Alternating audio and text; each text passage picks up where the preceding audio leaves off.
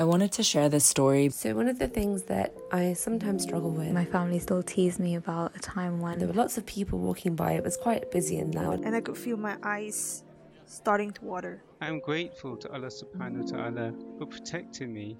My entire being just shook.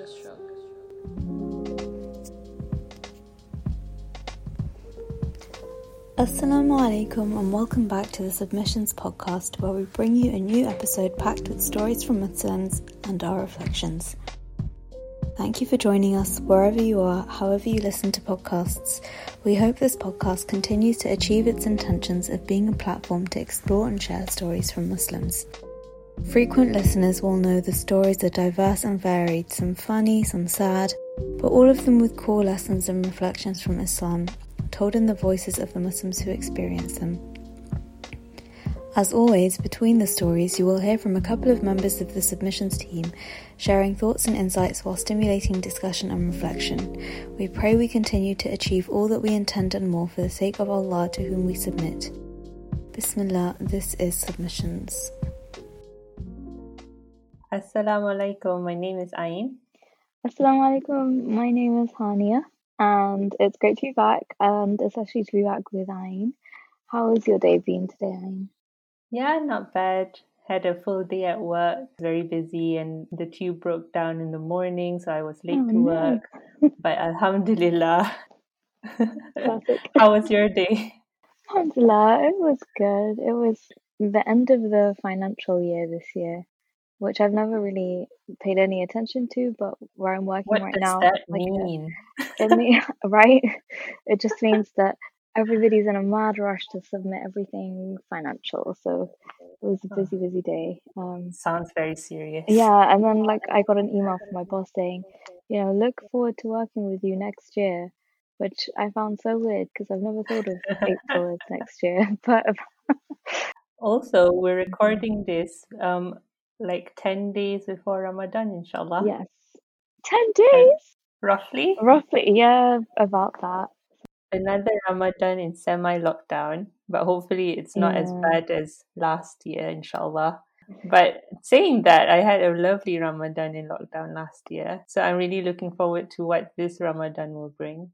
I think that's a really nice way to look at it, because I remember being nervous before last year's one as well, and I'm feeling a little bit nervous before this one too. But I really enjoyed last year's, alhamdulillah, as well. I had my grandmother as my roommate the whole month. That sounds lovely. It was actually, yeah, it was really like a unique time to get to spend with her. And we had like a really sweet routine. So, yeah, I think I'll always treasure that, having that experience together. But so inshallah, it will bring lots of goodness, because I feel very spiritually dry and I need a spiritual boost in Ramadan, I think. So today, the title of this episode is The Author. We are going to listen to 3 inspiring stories about how Allah has written different unexpected storylines to our personal stories. The first thing I think of when I hear the author is this magazine, I think, that my mom used to subscribe to. She's a writer, so she had a subscription to some kind of authoring collective or something. But the other connection that I make with the author is that penultimate ayah in Surah Kahf, where Allah subhanahu wa ta'ala talks about, if all the oceans were ink, then the words of Allah would never run dry. And I always love that ayah so much. But sometimes if I'm, on a Friday, struggling through Surah Kahf a little bit, knowing that I'll get to that ayah at the end of the surah is actually always a bit of a motivating factor for me. Yeah, that's a complete motivation. That's lovely. When I think of the author, I've always found a lot of comfort in words. Personally, I am not a loud person. I don't talk a lot. I'm quite quiet, reserved, and I find a lot of comfort in written word. So I love reading and I love writing. My emotions internally makes more sense in written form than it is in my brain. Right. So that's what I think of when I hear the author. But ultimately, I'm reminded that the author of everything, of all languages, of all words, of all characters, of all words, not even like Roman or like Mandarin letters, Japanese letters, Sanskrit is all from Allah subhanahu wa ta'ala, and it's just so vast. I find a lot of comfort in them. Right. I don't think I'm necessarily great at expressing myself in the written form. It's something that I have, especially in the last few years, used as a tool. And the way that you described the ain in terms of like, working through your emotions or trying to understand the situation. But I also, love reading, and especially when I was younger, I would just like inhale books when I was a kid. And I have a lot of nostalgia for that ability that I felt like I had. It's very difficult now Yeah. to actually sit down and read a book without being distracted. It's so true. And it bugs me that that's Yeah. the case. So the first story for this episode comes from Ezrin. She is 27 and she lives in Malaysia. She is a data scientist and she also, fun fact, is my sister. Let's hear from her, inshallah.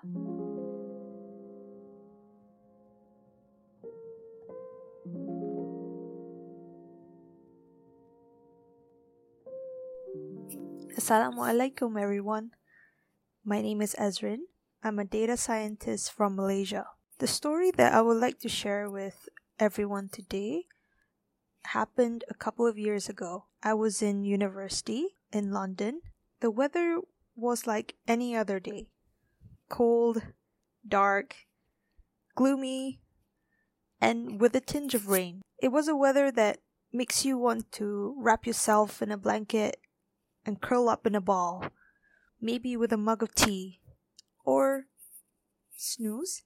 However, I couldn't do that day. I was attending university lectures. Long hours and endless lines of maths needed my attention. My stomach rumbled for the nth time that day and I could feel my throat drying up.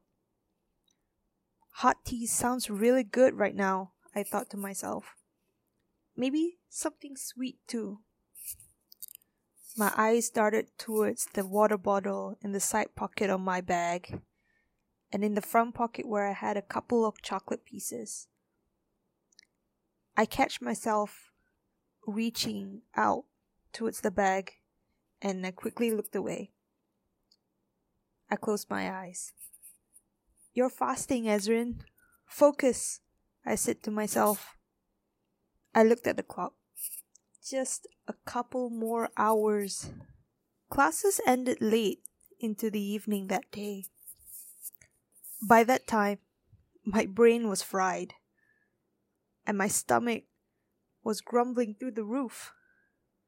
I just wanted to go home and have my iftar. I looked at the time. It was less than an hour away until Maghrib. I didn't think I would have made it back in time. I might have had to have iftar on the train. Looking at the large crowd of people heading towards the station, I stopped in my tracks. There was a possibility I might arrive back even later. Then a thought came into my mind. Why don't I just pray Maghrib in the university's prayer room instead? I could have my iftar while I wait. So I turned around and headed back to the university. While I was walking, I realized that I didn't have any dates with me. Breaking your fast with a date was and still is a sunnah of our Prophet ﷺ that I cherish very deeply. What were the chances I might get them in Tesco, I thought, and headed inside the store. I searched all over the store, but to my dismay, they didn't have any in stock. Well, I wasn't completely surprised. It wasn't exactly the time of year to be having them available, especially in small stores like the one I was in. I came out of the store with my head down and started walking to the prayer room. I should have just bought some dates earlier, but where was I going to even find some? I thought. I looked in my bag. Well, Alhamdulillah, at least I still had my water bottle with me. There were many people in the prayer room that day, more than I've seen during previous visits.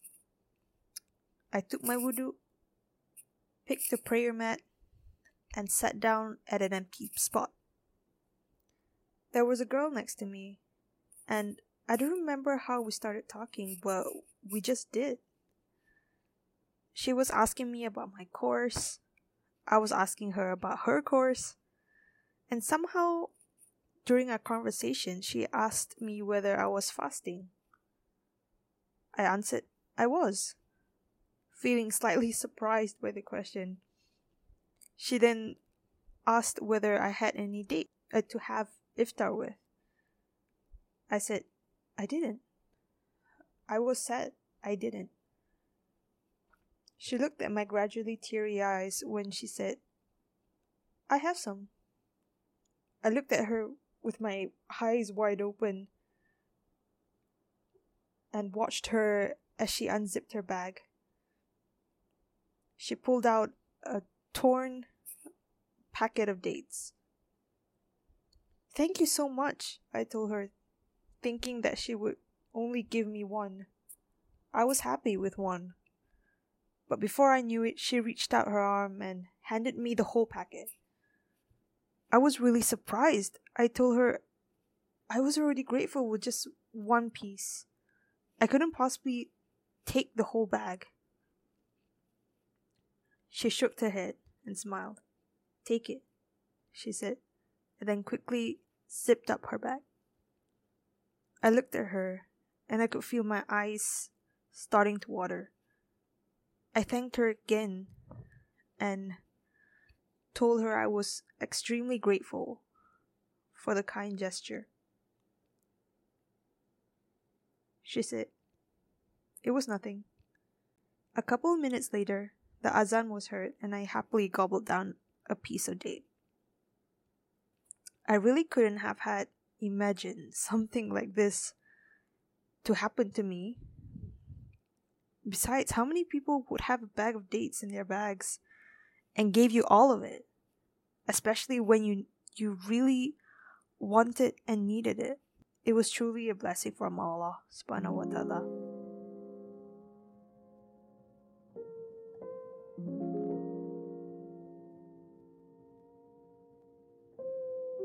Ayn, since Ezrin is your sister, do you remember when this happened? Did she tell you the story at the time?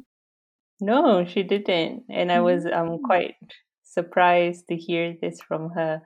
I know she has lots of encounters with strangers. She's the opposite of me. She loves talking to strangers while I just like recoil and not and be like, Oh, no. please don't keep eye contact with Right. me. So so I'm not surprised that she just made friends in like random places. But what I loved about the story is that despite just meeting for a couple of minutes, like somehow she got to a place where like two strangers are sharing food. The other thing that I found really beautiful was how it was already in her head about those dates, and she was wondering whether she should go to the local supermarket to get some dates to open her fast. And then somehow the stranger asked her, are you fasting? And handed her a few dates. Yeah. And it's just wonderful how Allah knows what's in your heart without you even expressing it or making a specific dua for it. Clearly, those dates were already written for her. And it was just that stranger in the prayer room was the vehicle for her to get those dates. And how this unnamed stranger, which I don't think she even remembers her name specifically, has made such an impact on Ezrin. Right, and I always love those like small stories of these like what feels like coincidences almost at the time, or like small random acts of kindness. Or sometimes we can think of Allah subhanahu wa ta'ala answering our du'as or answering our wishes in really big ways.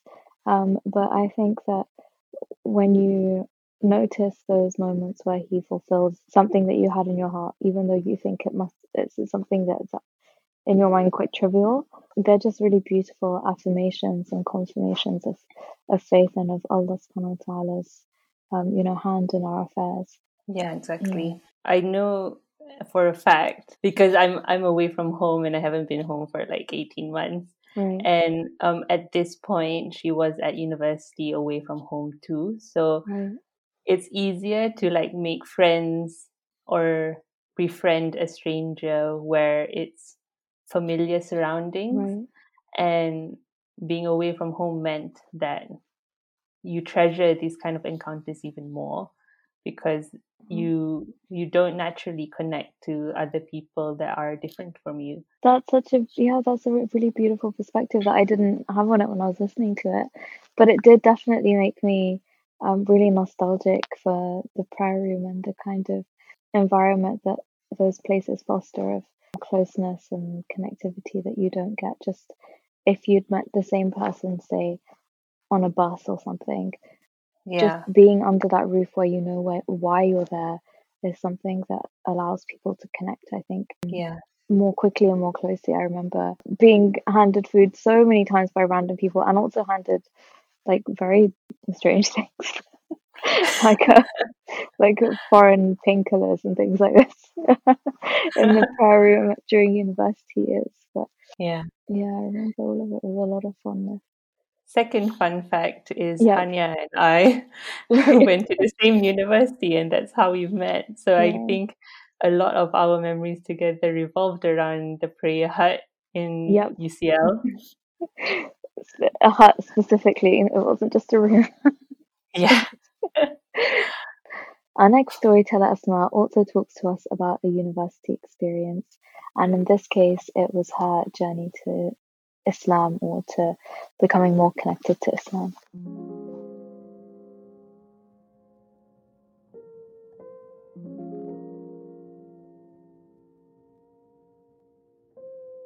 This story is about my personal journey. I wouldn't say journey. It was more like a very rough wake-up call, alhamdulillah. From being how I considered myself a cultural Muslim to someone who is more practicing and inshallah tries to center Islam and growing closer to Allah in my day-to-day life. But from before, I was very interested in justice and politics always. That's always been a primary factor in like a lot of the work I do, but Islam really wasn't there. I had faith, but it wasn't really implemented. I had deep faith in Allah always, but I mean, I wasn't really praying. Ramadan was like, my halal-haram ratio was just like a lot more haram. And I think I was using a lot of like the oppression and injustices from the community as excuses rather than trying to see past the wrongs of our community and that those don't have a faith base. But I just kind of wanted to follow my own desires. But yeah, I mean, alhamdulillah, Allah had different plans for me. I ended up moving to Berlin. I went to a public policy school to think about ways to streamline more Syrian refugees into the German education system. My best friend also lived there, so it was just like a win-win situation. I kind of was like, yeah, okay, this is cool. Like my next phase in life is just like, I'm going to live in Germany forever. Yeah, I mean, I went on a trip, really. I started to really bear witness to the structural and institutionalized problems that a lot of these higher education policy schools not only feed into but legitimize. There is no concept of doing righteous work, right? It's a lot of like liberal rhetoric and trying to rationalize your own solution to implement it in a community that we fundamentally cannot understand, because you cannot serve people that you do not know, that I don't know what it's like to grow up in poverty. And so it really started to seem very ridiculous to me that we are reading all of these like academic texts by a lot of like white people telling us like how to go about this or that, but like we actually weren't understanding, and that giving myself a legal and a political language to a lot of these problems was just feeling inherently wrong. I was getting like a sick feeling in my stomach. It didn't feel like it was righteous work anymore, and I started to see that my presence even in that program was legitimizing the system and legitimizing this abusive authority over the communities that I, so-called wanted to serve. So one of these days I went home, I was just really angry, I was becoming super frustrated, there was so much racism on campus too, like, I was constantly speaking out about something, and it was just driving me crazy that I felt like I was, I don't know, like in some sort of weird Twilight Zone where people didn't actually sincerely care about others. And I decided to pray because I had to calm down. And I decided to read Surah Alaq in that prayer. And as I was praying, something just struck me. I really can't articulate what happened in that moment, but it was like my entire being just shook. I felt like something had just like, I don't know, struck a nerve or something, and I went into sujood and I was getting this like extremely overwhelmed feeling.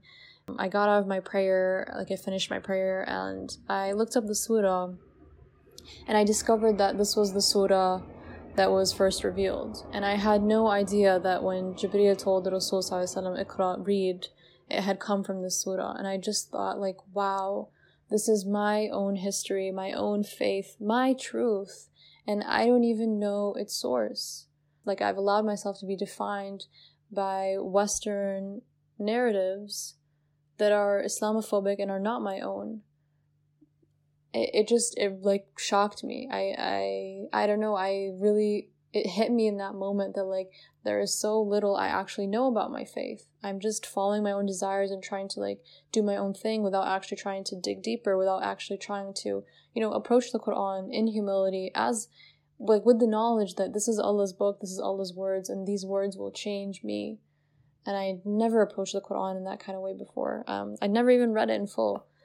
And over the course of the next month, I was just having so many dreams. I would see something, it would come true. It was like crazy. It was just like string of signs. I started to freak out. I really thought I was going crazy. And one of these days where I was just like really on edge, I thought I was going to lose it, I opened up the Quran to a random chapter. And the chapter I opened up to was Surah Al-Qalam. And the second ayah of that surah, like the first ayah I see when I'm looking is, and like, indeed by the Lord's grace, like, you're not a madman. And I just started sobbing, and all of a sudden it hit me that Islam is truth.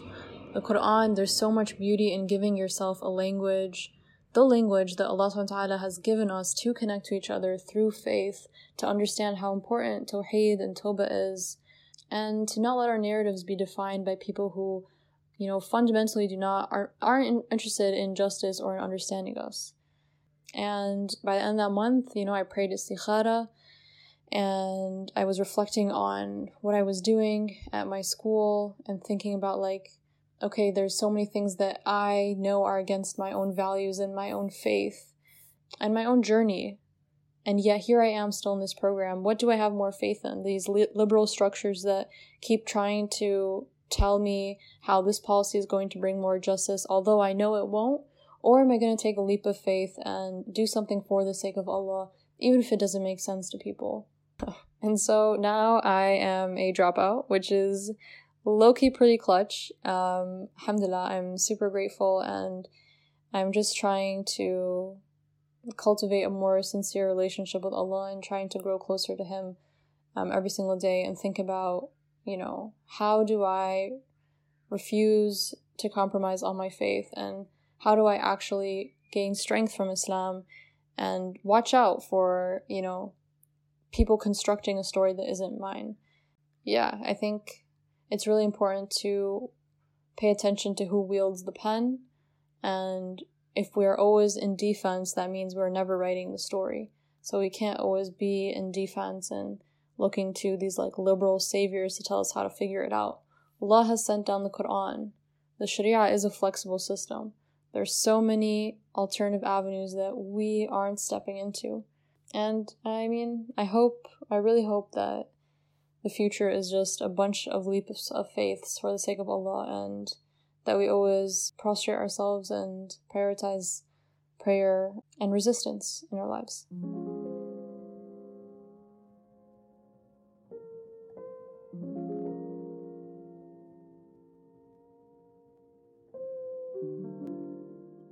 So that was a really interesting story. Yep.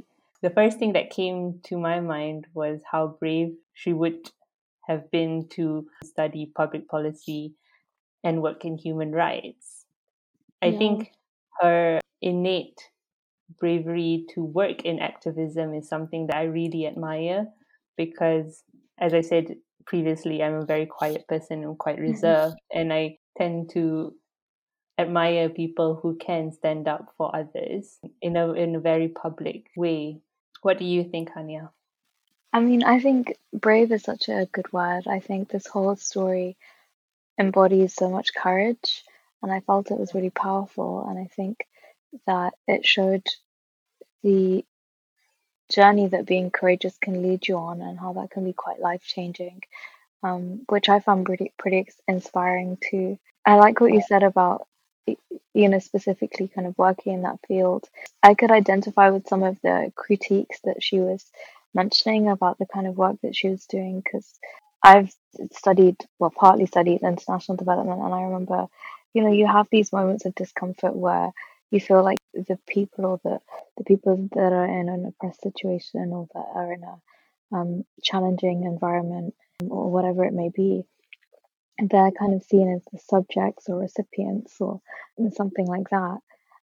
And it always created a little bit of like cognitive dissonance, where you felt like, wait, can I identify more with these people, because often they're Muslims, always they're people of color, rather than actually those that I'm learning with, or those that I'm being taught by. Yeah. And what kind of power structures are we playing into here? And yeah, so I thought it was really, firstly, brave to take that critical step, and how much it affected her emotionally and mentally, I think, really shows like how seriously she was taking those critiques, and how much she was really reflecting on the situation, which I think is something that is really beautiful and Islamic thing to do in all aspects of our lives. But sometimes we limit it and don't have that kind of perspective in the work that we're doing, or in the kind of like quote unquote secular world. Yeah. And so the way that she was bringing that reflective perspective to her work and her study, I thought was really brilliant to hear.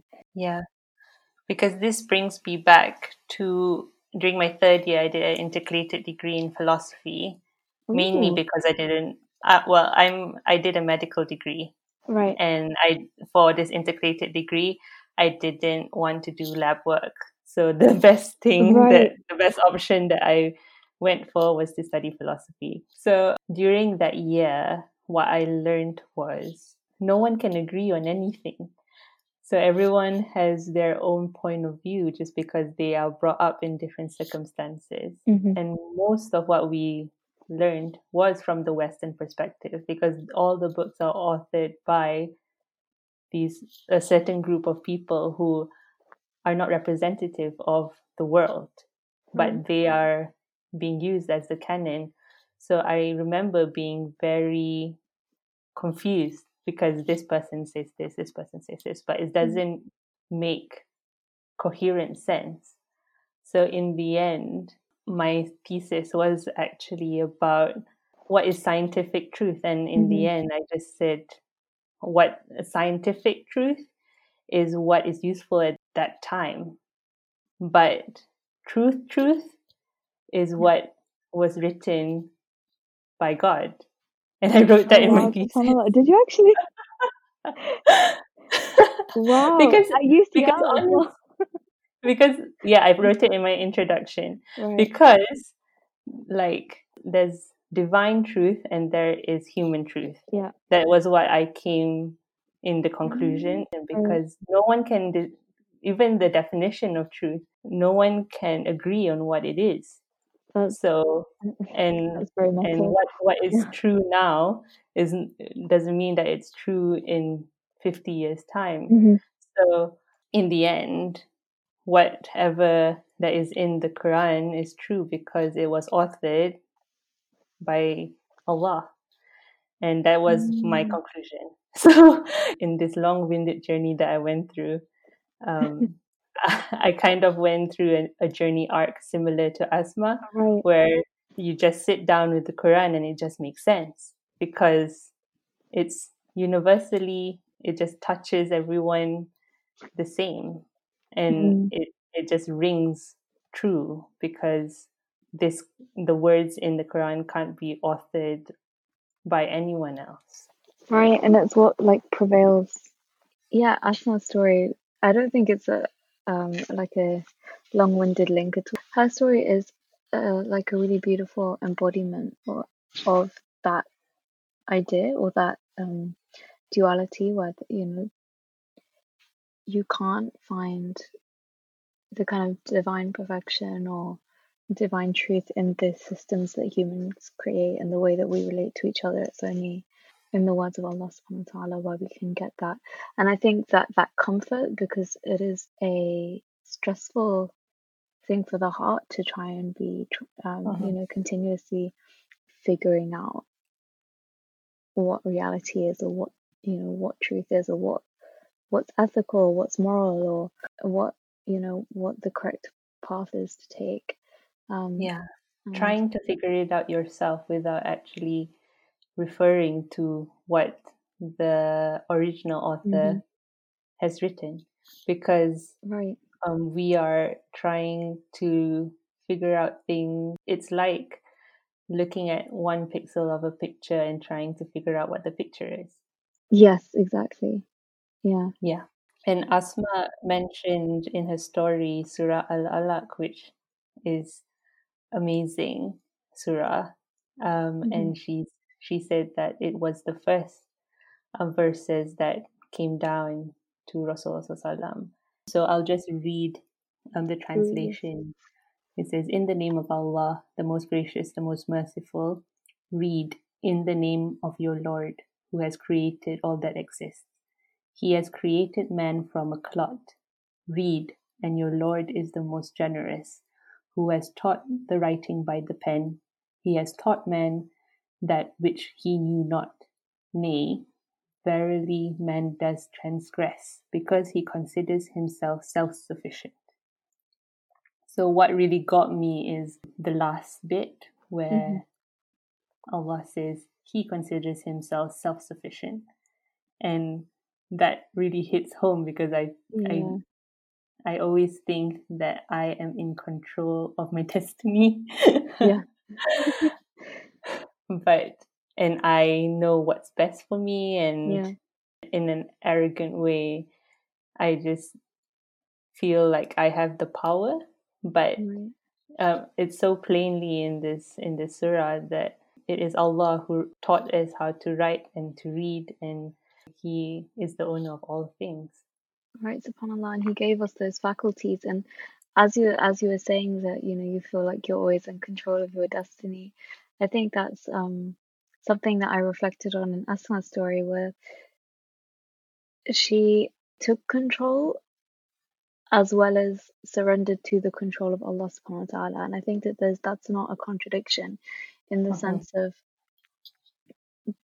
being, once she was you know more connected to that divine reality, that's what led her to break free of the kind of system that she was in, and to have that control over what she's doing, what she's investing her time in, what she's being complicit in as well, and to have that level of agency over what you're doing and why you're doing it, I think is a manifestation of that divine wisdom Yeah. being brought into her life in a more connected way.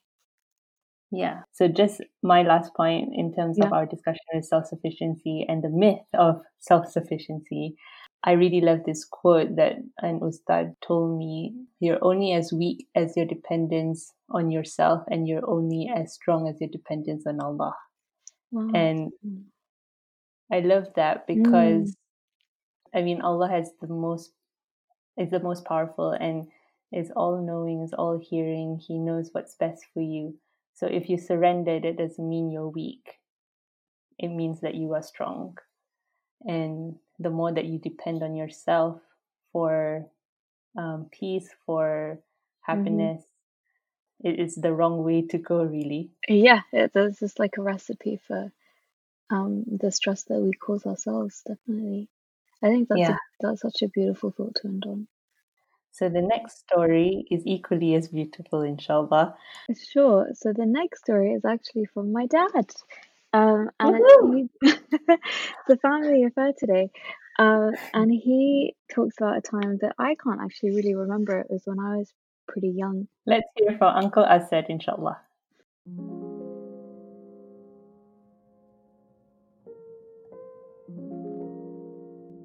Assalamu alaikum wa rahmatullahi wa barakatuh. Many years ago, I lost my job when the dot-com bubble burst. I was out of work for months. I filled in dozens of applications, but no interviews at all. Many people perhaps would identify that in today's environment. I contacted a friend and a former manager. I knew he was quite senior in a company, and he offered me a very lucrative role in his IT department with many perks to the job. So I thought about it overnight, but I declined it the next day. I'll explain why a little later. Soon after that, my uncle came to visit. I was helping him with one of his writing projects. He stayed overnight, and we finished the work together. As we finished, I offered to drop him home, and while driving back, he asked me how were things at home with no income. I told him, alhamdulillah, we were managing okay. But I did tell him about the job offer and why I turned it down. So he told me a story about some fishermen. They would go out to fish every day, but stop for salah. Other fishermen around them didn't, and they would catch many fish. And these poor Muslim fishermen were often left empty-handed. So one day, they decided to follow the example of the other fishermen, and they delayed their salah. And they caught many fish, even more than other fishermen. But they were uneasy about what they had done, so they threw all the fish back in the sea and went home empty-handed again, resolving never to skip their salah for fish or anything worldly of that nature. The next day they went out and did exactly what they would normally do when they stopped for salah. But this time they caught even more fish than they had ever done before. A couple of weeks later, I was invited to an interview in a company I was quite interested in. Alhamdulillah, after several rounds of interview, I was offered the job, and I am still in that job 19 years later. And one of the unwritten perks was a good Muslim community with prayer facilities and a good brotherhood, which is something I've always enjoyed in that role. So why did I turn down the other job? I found out that it was part of a group of media companies. The business was un-Islamic, as was the work culture, and one of the perks was free copies of the tabloid that they printed. I am grateful to Allah subhanahu wa ta'ala for protecting me, and to my uncle for telling me the story of the fishermen at such a crucial time. I hope you find some benefit in this story and that small experience of mine from so many years ago. Assalamu alaikum wa rahmatullahi wa barakatuh.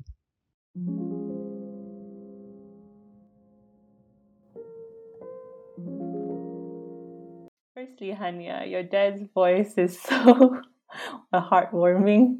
I love hearing like stories from dads because it reminds me of my own dad. Yeah, definitely. When I asked for a story, it was the first thing I was thinking was that he was a good storyteller because it's something that, yeah, I grew up with too. So I know what you mean. How old were you when this happened? I must have been around like 5 or 6 years old. So it's like just at the beginning of primary school. So what I really loved about your dad's story is, again, bravery was a big aspect in this story, in the sense that when you don't have a job and you have a family to take care of, especially financially take care of, you tend to take whatever job that comes in your path. Right. And how your dad said no to the job that could have provided a very cushy lifestyle for you and your family, Right. because it didn't align with the Islamic teachings, Right. is actually an act to be really admired, because I don't think a lot of people would have just taken the job. And also, when the other uncle asked your dad, how is he? And he says, Alhamdulillah, we are okay.